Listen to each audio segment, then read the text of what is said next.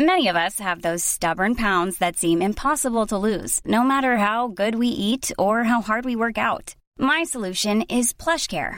PlushCare is a leading telehealth provider with doctors who are there for you day and night to partner with you in your weight loss journey. They can prescribe FDA-approved weight loss medications like Wegovy and Zepbound for those who qualify.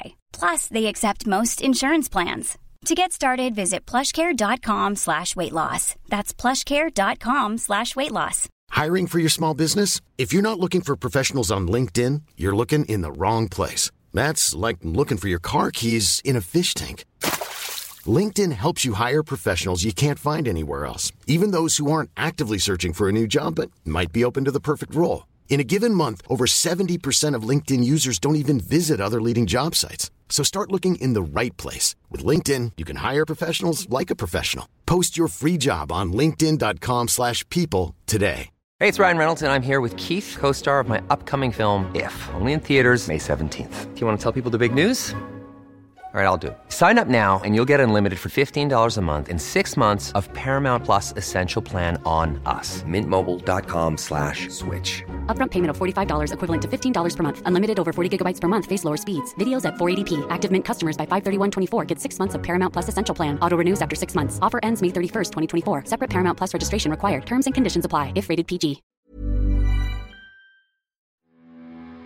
Welcome to another episode of the Self-Build Plus podcast, where we chat with self-builders, suppliers and experts about all things home building and renovating in Ireland on both sides of the border. I'm Astrid Matson, your host and the editor of Self-Build magazine. So I'm lucky to be joined by longtime magazine contributor Patrick Waterfield. He's here to chat about what it takes to build an eco house without breaking the bank. So, I mean, just to get us started, I suppose it wasn't really too long ago, maybe a decade or even less, that building an eco house kind of meant having to pay more really than the average construction cost. So it was like pretty much specialist work. You had advisors, you had tradesmen, everyone had to be kind of quite specialist, and the materials did as well. So everything kind of came at a premium. But the costs have come down, obviously, and the building regulations in the Republic probably had a little bit to do with that, making eco features pretty much mandatory. But I suppose, you know, building a house to make it cheap to run doesn't really necessarily make it green from the point of view of other eco credentials, as in how eco-friendly the materials you use actually are. So Patrick, it's probably a good idea to start off with kind of definitions as always and try to frame the narrative there and just what we mean by an eco house. So just the difference between an energy efficient house and the more broadly defined eco house in the sense of life cycle analyses and from that point of view. Yeah, no, thanks Astrid, and welcome everyone. Pleasure to be here live for once. A bit different from just writing an article and having Astrid cut it to bits and then publish it in the magazine. So yeah, we'll see how it goes. Yeah, it's a good question. I think it's I would say simply an energy efficient house is a concept that everybody understands. It's just a matter of degrees. Energy efficient, how energy efficient? How energy efficient compared to what? Compared to what it used to be for a refurb, maybe compared to the minimum standard in the building regulations, compared to other houses in the area or in the country, that kind of thing. So I think we understand energy efficiency. As I say, it's just a matter of degrees. But would you say energy efficiency can be equated as cheap to run, basically cheap bills, cheap energy bills at the end of the day, like from the homeowner point of view? Absolutely, and yeah. You know, the cost driver you know has got to be there, and maybe in past years it really wasn't. You know, as somebody once said, energy was too darn cheap. It's not so cheap now, maybe, and it's not going to be getting any cheaper into the future. So yes, there's always a cost driver. The definition of eco house, as you said, is much more difficult to pin down and could mean a lot of different things to different people. I mean, I would like to think that any house called an eco house would also be an energy efficient house. But depending on where you're coming from, your focus, you may be looking at other things. You mentioned materials quite rightly. Some people would say you can't have an eco house unless you have natural materials. You can't have an eco house with oil-based insulation or stuff like that. And then maybe what about renewables? What about water consumption?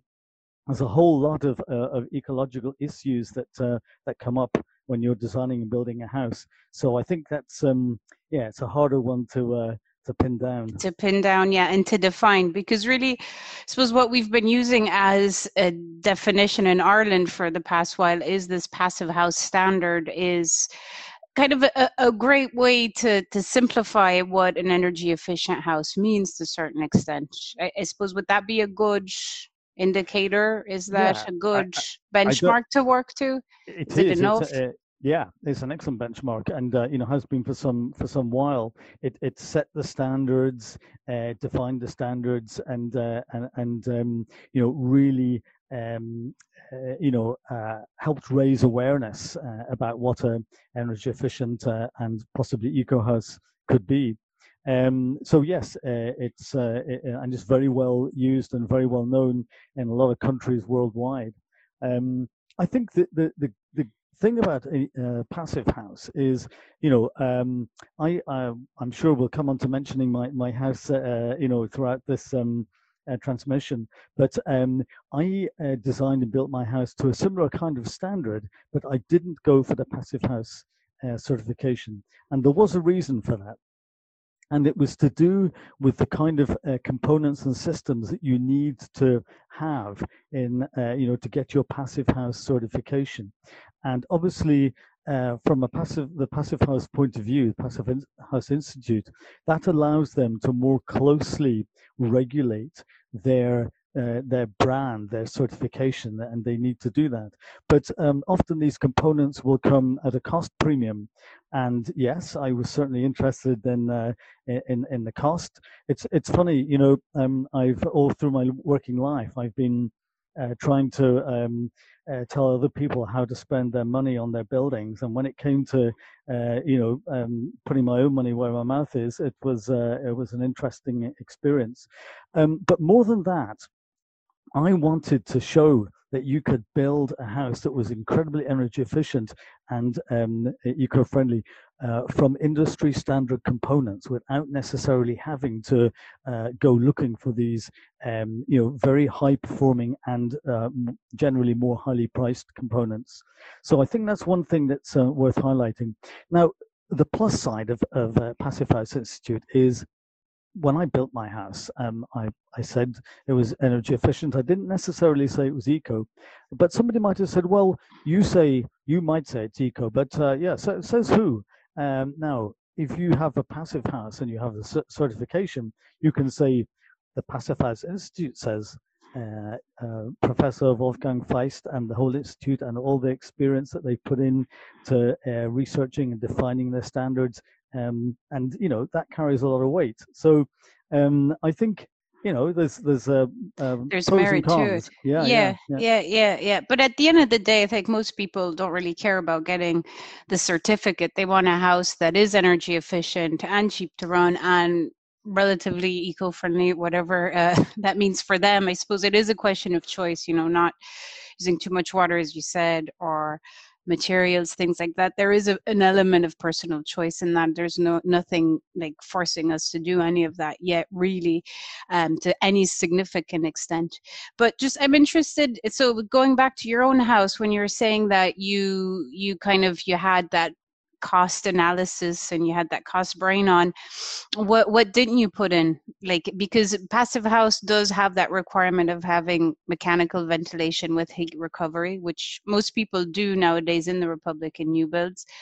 So was that, did you change the ventilation system, or was there, what did you change? What was required, and what did you do? I do have mechanical ventilation with heat recovery. And I mean, if I could sort of maybe, address one of the starting points, I think is always got to be insulation. You try and get the heat heating requirement of the house down as far as possible, or as far as sensible at least. And that, of course, means looking at your building fabric, your walls, roof, floor, windows as well, of course. But once you've done that, you start looking at that, then you need to look at the heat loss that occurs by ventilation. Otherwise, it's like the proverbial bucket with two holes in the bottom, and you only fix one of them. The water's still going to leak out, and or in this case, the heat and the energy and the money. When you start doing that and you tighten up your building fabric, to make it airtight, you need to make sure not only that you're not having too much ventilation, but importantly that you don't have too little. And I think that's where the mechanical ventilation system comes in, because you can design in the ventilation correctly, make sure you've got enough, and you can also then harness the waste heat, which would otherwise be lost. And that in turn feeds back and reduces again the heating requirement of the house. So it's a nice little circular situation there. So yeah, I definitely have a mechanical ventilation system with heat recovery. So what was it that made you not tick the boxes for passive house? Because I presume you insulated and made the house airtight so that absolutely you met all those requirements. What was it? I did. I also actually ran the house through the PHPP software, which is an excellent tool. Which is the passive house planning package. Yeah. Correct. Yes. What I think, as I say, made me stop short of that was, as I say, what I wanted to do was to show that I could assemble a house which performed to the same kind of level from components that were readily available locally. And that I did manage to do. So while my overall heating requirement was actually just below the threshold for passive house, it didn't perform to passive house standards in other aspects. For example, my windows were not as low U value as a passive house would require. My airtightness was not as low as a passive house standard. So in the case of the windows, that was an interesting one, because I did actually end up going for PVC windows, and I didn't think I would do that. If somebody had told me a couple of years before, I would have said no. I want nice, timber windows, maybe aluminium exterior with timber internally. But in the end, the cost argument was so persuasive. Instead of costing me about 30,000 euro for all the windows in a house, mine cost about 7. It's hard to argue with that. And I have to say, they've performed extremely well. Triple glazed. The thermally they're really excellent. The sound insulation value also is very noticeable. When it's blowing a gale outside, it's really calm and still inside. And the PVC windows are extremely low maintenance, and look just about as good today as they did 12 years ago. So I know we covered this in the current edition of the magazine, but how much are you spending like a year on average, or what's your energy usage? Did it deliver on what your expectations? Because you've been in for a good while now, so. Been in for a good while. Yes, I had to scratch my head a bit and think about that, because, first of all, I should explain that my focus, and I'm not dodging your question, I will come back to it. My focus was in designing out the central heating system. So I wanted to I had to get my fabric U values and of course my ventilation heat loss way down as far as I possibly could. So that meant a lot of insulation. It meant the triple glazing. It meant the mechanical ventilation with heat recovery. And I reckoned if I could get my building fabric U value down to about 0.2 watts per square meter K, then I reckoned I could do away with the central heating system. For a start, I went for a timber frame. I went for a 150 mil stud and some insulation in the cavity with a render block outer leaf. Some insulation inside the stud as well, dry lining. A lot of insulation in the roof and the floor, of course. Triple glazing, as I've said. So that was to get my U value right down. So the house does not have a boiler or a heat pump. It doesn't have radiators or underfloor heating. It has a fairly small wood burner in the main living area, and it relies on the heat. It's fairly open plan, also from ground floor to first floor, so heat is able to rise through thermal buoyancy, and otherwise it's distributed around the house via the mechanical ventilation system. So yeah, and that works, and it's comfortable. It works really well. I did a couple of other and that things. saves a lot. I mean, between the underfloor, the heat pump, I mean, that's people money. Have always been coming into the house over the years at certain times of the year, and they look around and they say there's no radiators on the wall, and they say, oh, underfloor heating then. Oh.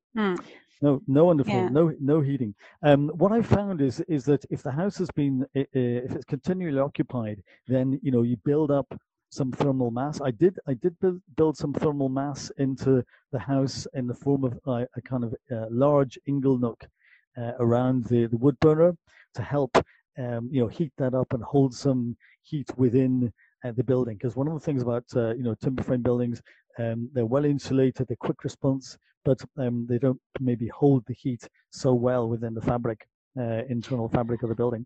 So it's made of bricks. Your little heat store in the masonry. Yes, it's made of block. It's a brick one. It's blocks. Yes, it's dense block, and that works pretty well. So it's a bench, or what is it? Would you sit on it and it's warm, kind of? It keeps. No, it's not. There's a wall. This feature is about 3.5 meters long. It's like there's a wall at the back of the wood burner.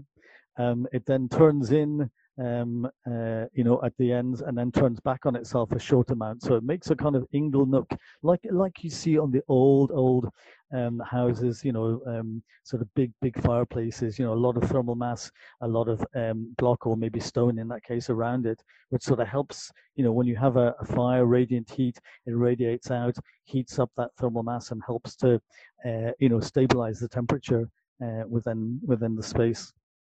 So that works pretty well.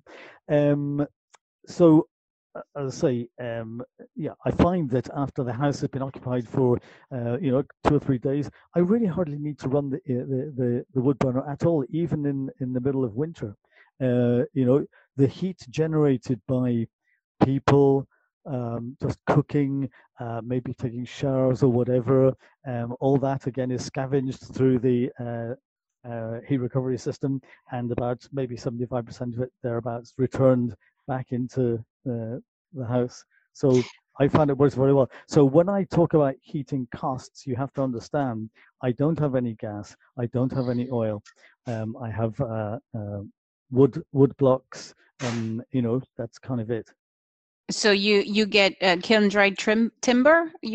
What do you use in the wood burner? Indeed, it wouldn't necessarily need to be kiln dried, but it would need to be well seasoned. It would need to be maybe air dried. Certainly, don't try and burn green timber in your wood burner, because it really won't work very well. So you ideally want timber which was cut from the year before and has been stacked and well air dried. Kiln dried, yes, you can do that, but certainly you need to get it with a low water content, and then you'll find you get a good calorific value out of it. And also, importantly, you don't end up gumming up the flue and corroding the inside of your wood burner so much. So Yeah. So then you gotta. So would you pay for that, or do you have your own timber that you yourself dry in the shed? And unfortunately not. I don't have that. So DIY. I do pay for it. No, I do pay for it. So I probably pay about €500 a year, something like that,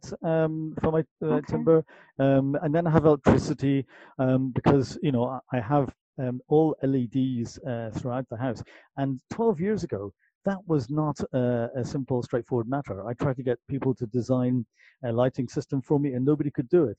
Now, of course, LEDs are more or less kind of standard issue these days. So it shows how quickly things have changed. But back then, it was hard to get a hold of things. It was hard to get anyone to to tell you how many you needed in a particular space. So I had to kind of research that and do it all myself. And I'm happy to say it worked pretty well. So my lighting is all low energy. I have the mechanical ventilation heat recovery system. I have other continuous loads would be I have a little mini water treatment system instead of a septic tank. So that's continuously agitating and then sort of runs into a percolating area. And apparently the stuff that comes out of this is a 3-chamber system. You could discharge, well, you can discharge it straight into a public water course. Apparently, you could drink it. I haven't tried, but No, I wouldn't. it's supposed to be very very well treated. So that's a continuous load. And then otherwise, you just have normal domestic loads. Yeah. You have your kitchen, refrigeration, freezer, stuff like that.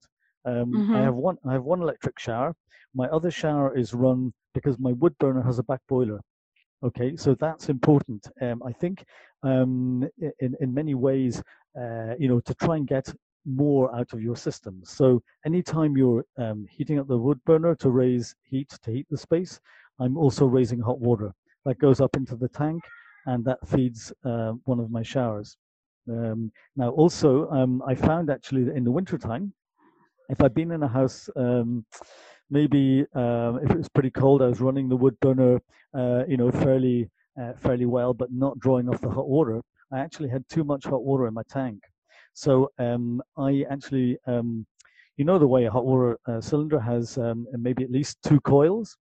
Typically, you would have one connected to your boiler, for example, and the other could be connected to some solar tubes, for example. Yeah. Well, I have the solar tubes, but I don't have Yeah. the boiler. So I had a free coil. So I was able to reverse pump out of the tank into 2 towel radiators in the bathrooms, heat the bathrooms.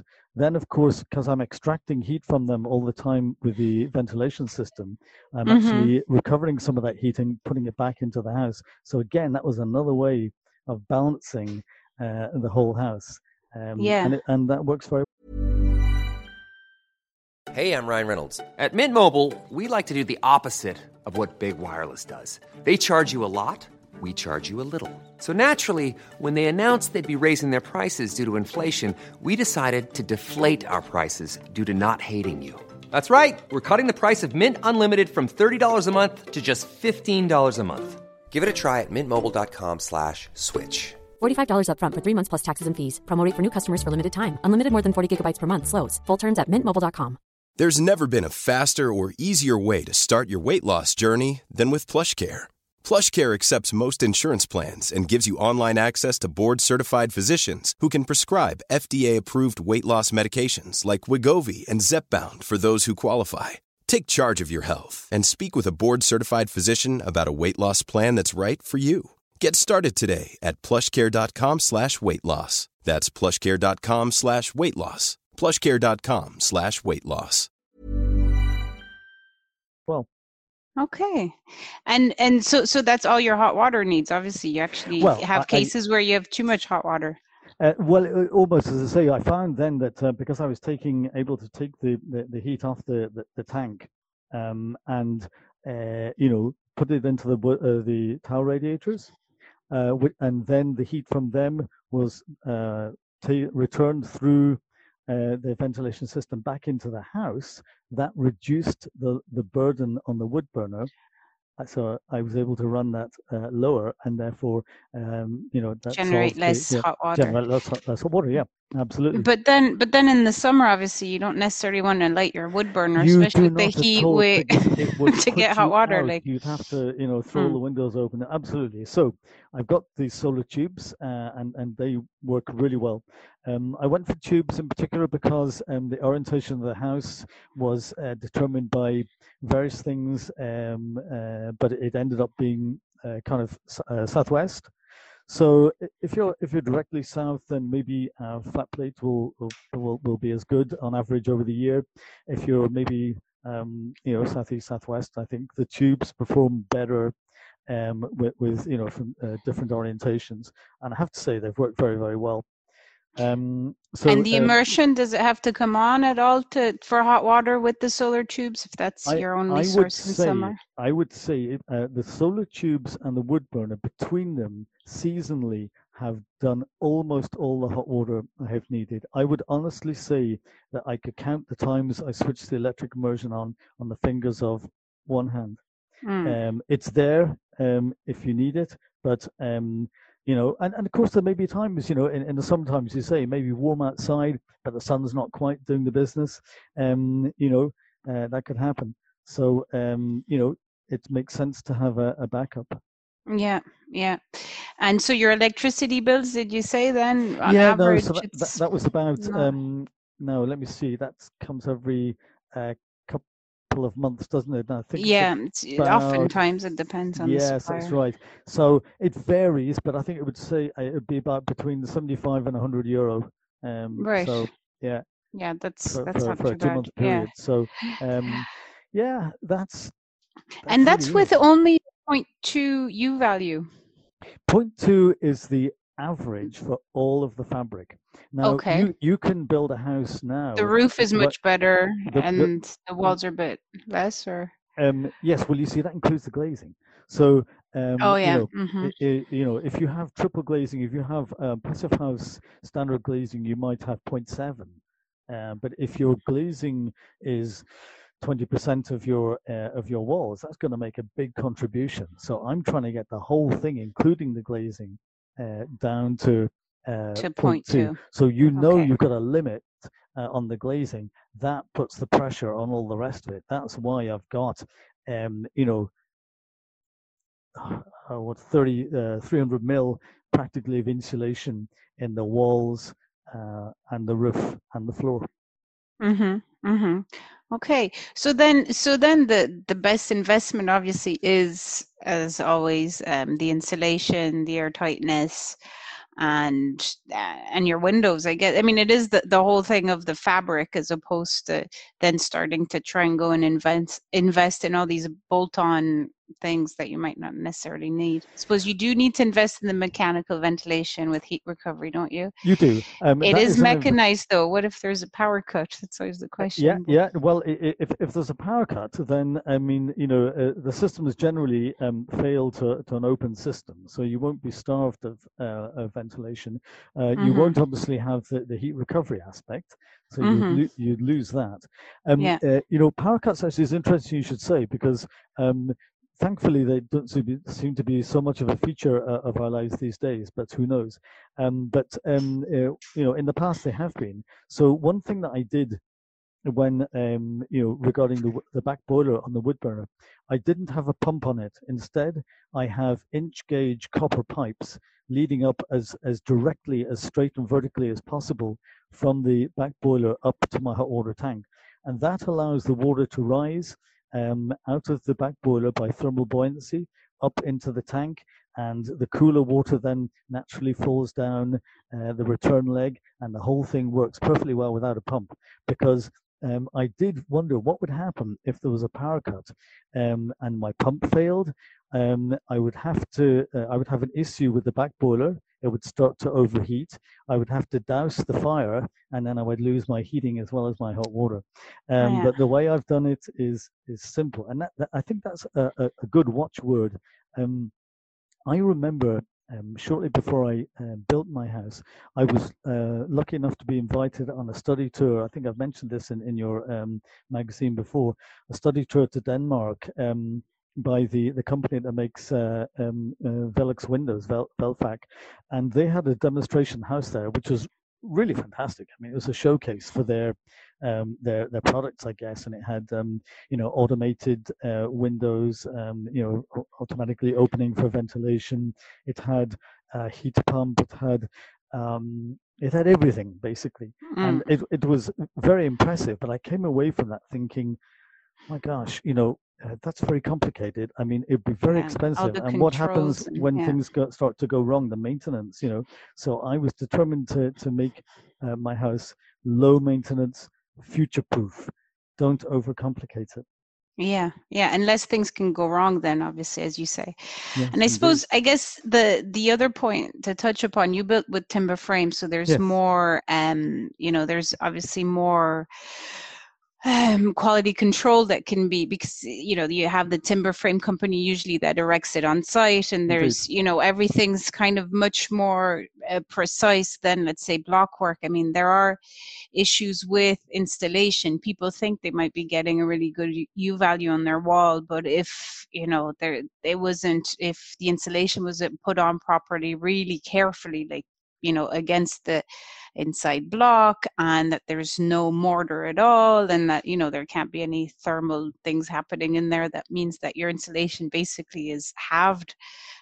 So there is, like, how can people actually, I know it's but like it is an issue of trying to just warn people that you might, something might look great on paper, but it is all about the installation. So Absolutely, Astrid, and yeah. for block work especially, like, is there any tips, advice that people can turn to, or like just have a really good, I guess, maybe project manager on site? Or Yes, obviously self-builders tend to oversee it themselves and they rely do. on the expertise of the tradesmen. So Yes. it's kind of, you don't want to tell the builder what, like, what do you know about building? Like, the builder should know, but like, how do you know that, so. I mean, I absolutely, look, there's that's really the crux of it, isn't it? Are you going to get the house that you expect, that you've that you want? Okay, with timber frame, yes, generally, I mean, it is possible to have timber frame that's more self-build. You actually put the thing together on site. But generally speaking, you're talking about factory fabricated panels, say, for example, and they will have the weatherproof outer membrane already in place. They get craned into position. Mechanically fixed together, and then the insulation, and then the interior membrane, the internal air tightness membrane, and that is all extremely important. That all needs to be done, absolutely. And if it isn't, your air tightness test will pick it up. So At least you have that, yeah. You do. Now, I think when it comes to looking for a builder, I mean, I've been asked this question so many times. How do I find a builder who can build an energy efficient house? Well, I would say a builder who builds to quality can build an energy efficient house, but you need to sit down, have the conversation with them, explain what it is you're trying to do, and if you're not happy that they understand it or are happy to go along with it, then you go looking for a different builder. Go ask to go looking at some houses that they have built. Look at the quality if you can. We did have some building work, obviously, some block work. I wasn't really relying on it in this case, either structurally or for a thermal or airtight membrane. But I was very happy to see even the parts of the block work which were never going to be visible. All the mortar joints were perfectly struck and really clean, and that was a really good sign. That's the quality that you need, because conventional block, people may not know this, it's not even airtight. Standard block. So if you've got it's the plaster that gives the air tightness layer, correct. Isn't it? So you really want a scratch coat at least that covers the whole of the internal surface of the block. That will make it airtight. Don't let them skimp on the scratch coat at the bottom, thinking, oh, well, it's going to be covered by skirting, and it doesn't matter. It does matter. And again, your air tightness test will pick that up.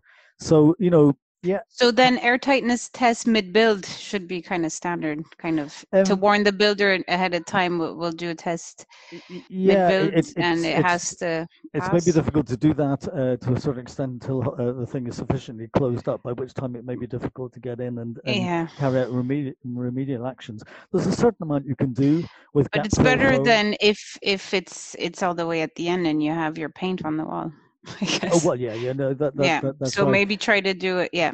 It's a certain amount you can do. Say off, with no, it's okay. I just say you can go around with gap fill foam and mastic and stuff like that, but really, there's no substitute for good build quality. Yes, you want to be trying to inspect it as you go along, if at all possible. But yeah, you're absolutely right. That is going to be what really makes your house an energy efficient house, how it's put together. Yeah. And so I cut you off there. What's the other things you can do to make sure it's? Did I mishear? Because apart from like the air tightness tests before you like totally finish the house, I suppose. Well, I mean, you can get a thermographic imaging camera now. They're not. They don't tend to be widely used in dwellings, I have to say, unless you have a building that has a particular problem. You think there's a problem, and then you go in and do a survey later on and try and pick out where the problem is. And the problem is usually due to maybe one of two things: either completely missing insulation or poor detailing leading to thermal bridging, especially at junctions of elements and around openings, that kind of thing. And your thermogram can show up, relative areas of high heat transfer, heat loss. But it's not very common. And to be honest, that needs to be used in the hands of a skilled technician, who can, do the survey in the right kind of thermal conditions and interpret the thermogram correctly. So, okay. It's yeah. So it's an added cost again. It'd be an extra test. It will be an added cost. Yeah. Speaking about, there's one thing I talk about added cost. I should say that yes. Your mechanical ventilation system is going to cost a little more. If you want to have your, solar tubes like I did, then, effectively I'm doubling up on, the wood burner could have produced hot water, or more likely, if you have a boiler or an air pump, that could produce the hot water. So if you then say, well, I want to have some solar tubes, you've got a harder argument to make economically, because you're doubling up on that capacity, and you're increasing your capital cost. So because I designed out the boiler, no heat pump, no radiators, on all the piping, that saves a lot of money that you can put into more insulation, the mechanical ventilation, heat recovery system. Plus, I'm not only saving on the capital cost, but I have no gas or oil or heating for electricity forever. So that really turns, and no maintenance cost associated to any system. That turns the whole argument on its head, because another question that people ask is how much. What is the economic optimum? How much insulation should I put in before it starts to not be worthwhile?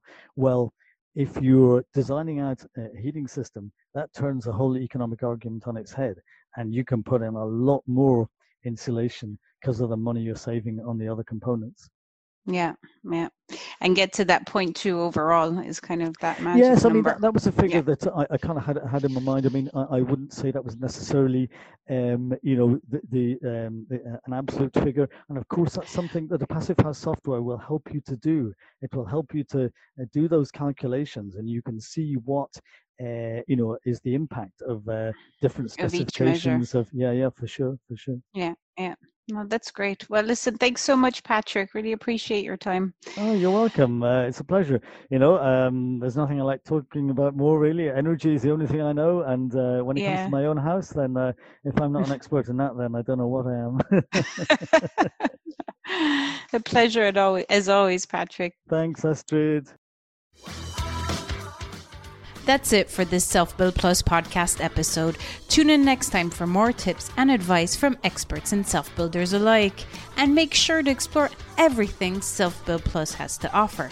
The Self-Build Plus journey guides you through the process of building and home improving. The Self-Build Plus forum allows you to share and learn from other self-builders, while the Self-Build Plus videos and our Self-Build Plus virtual events are packed with information and advice.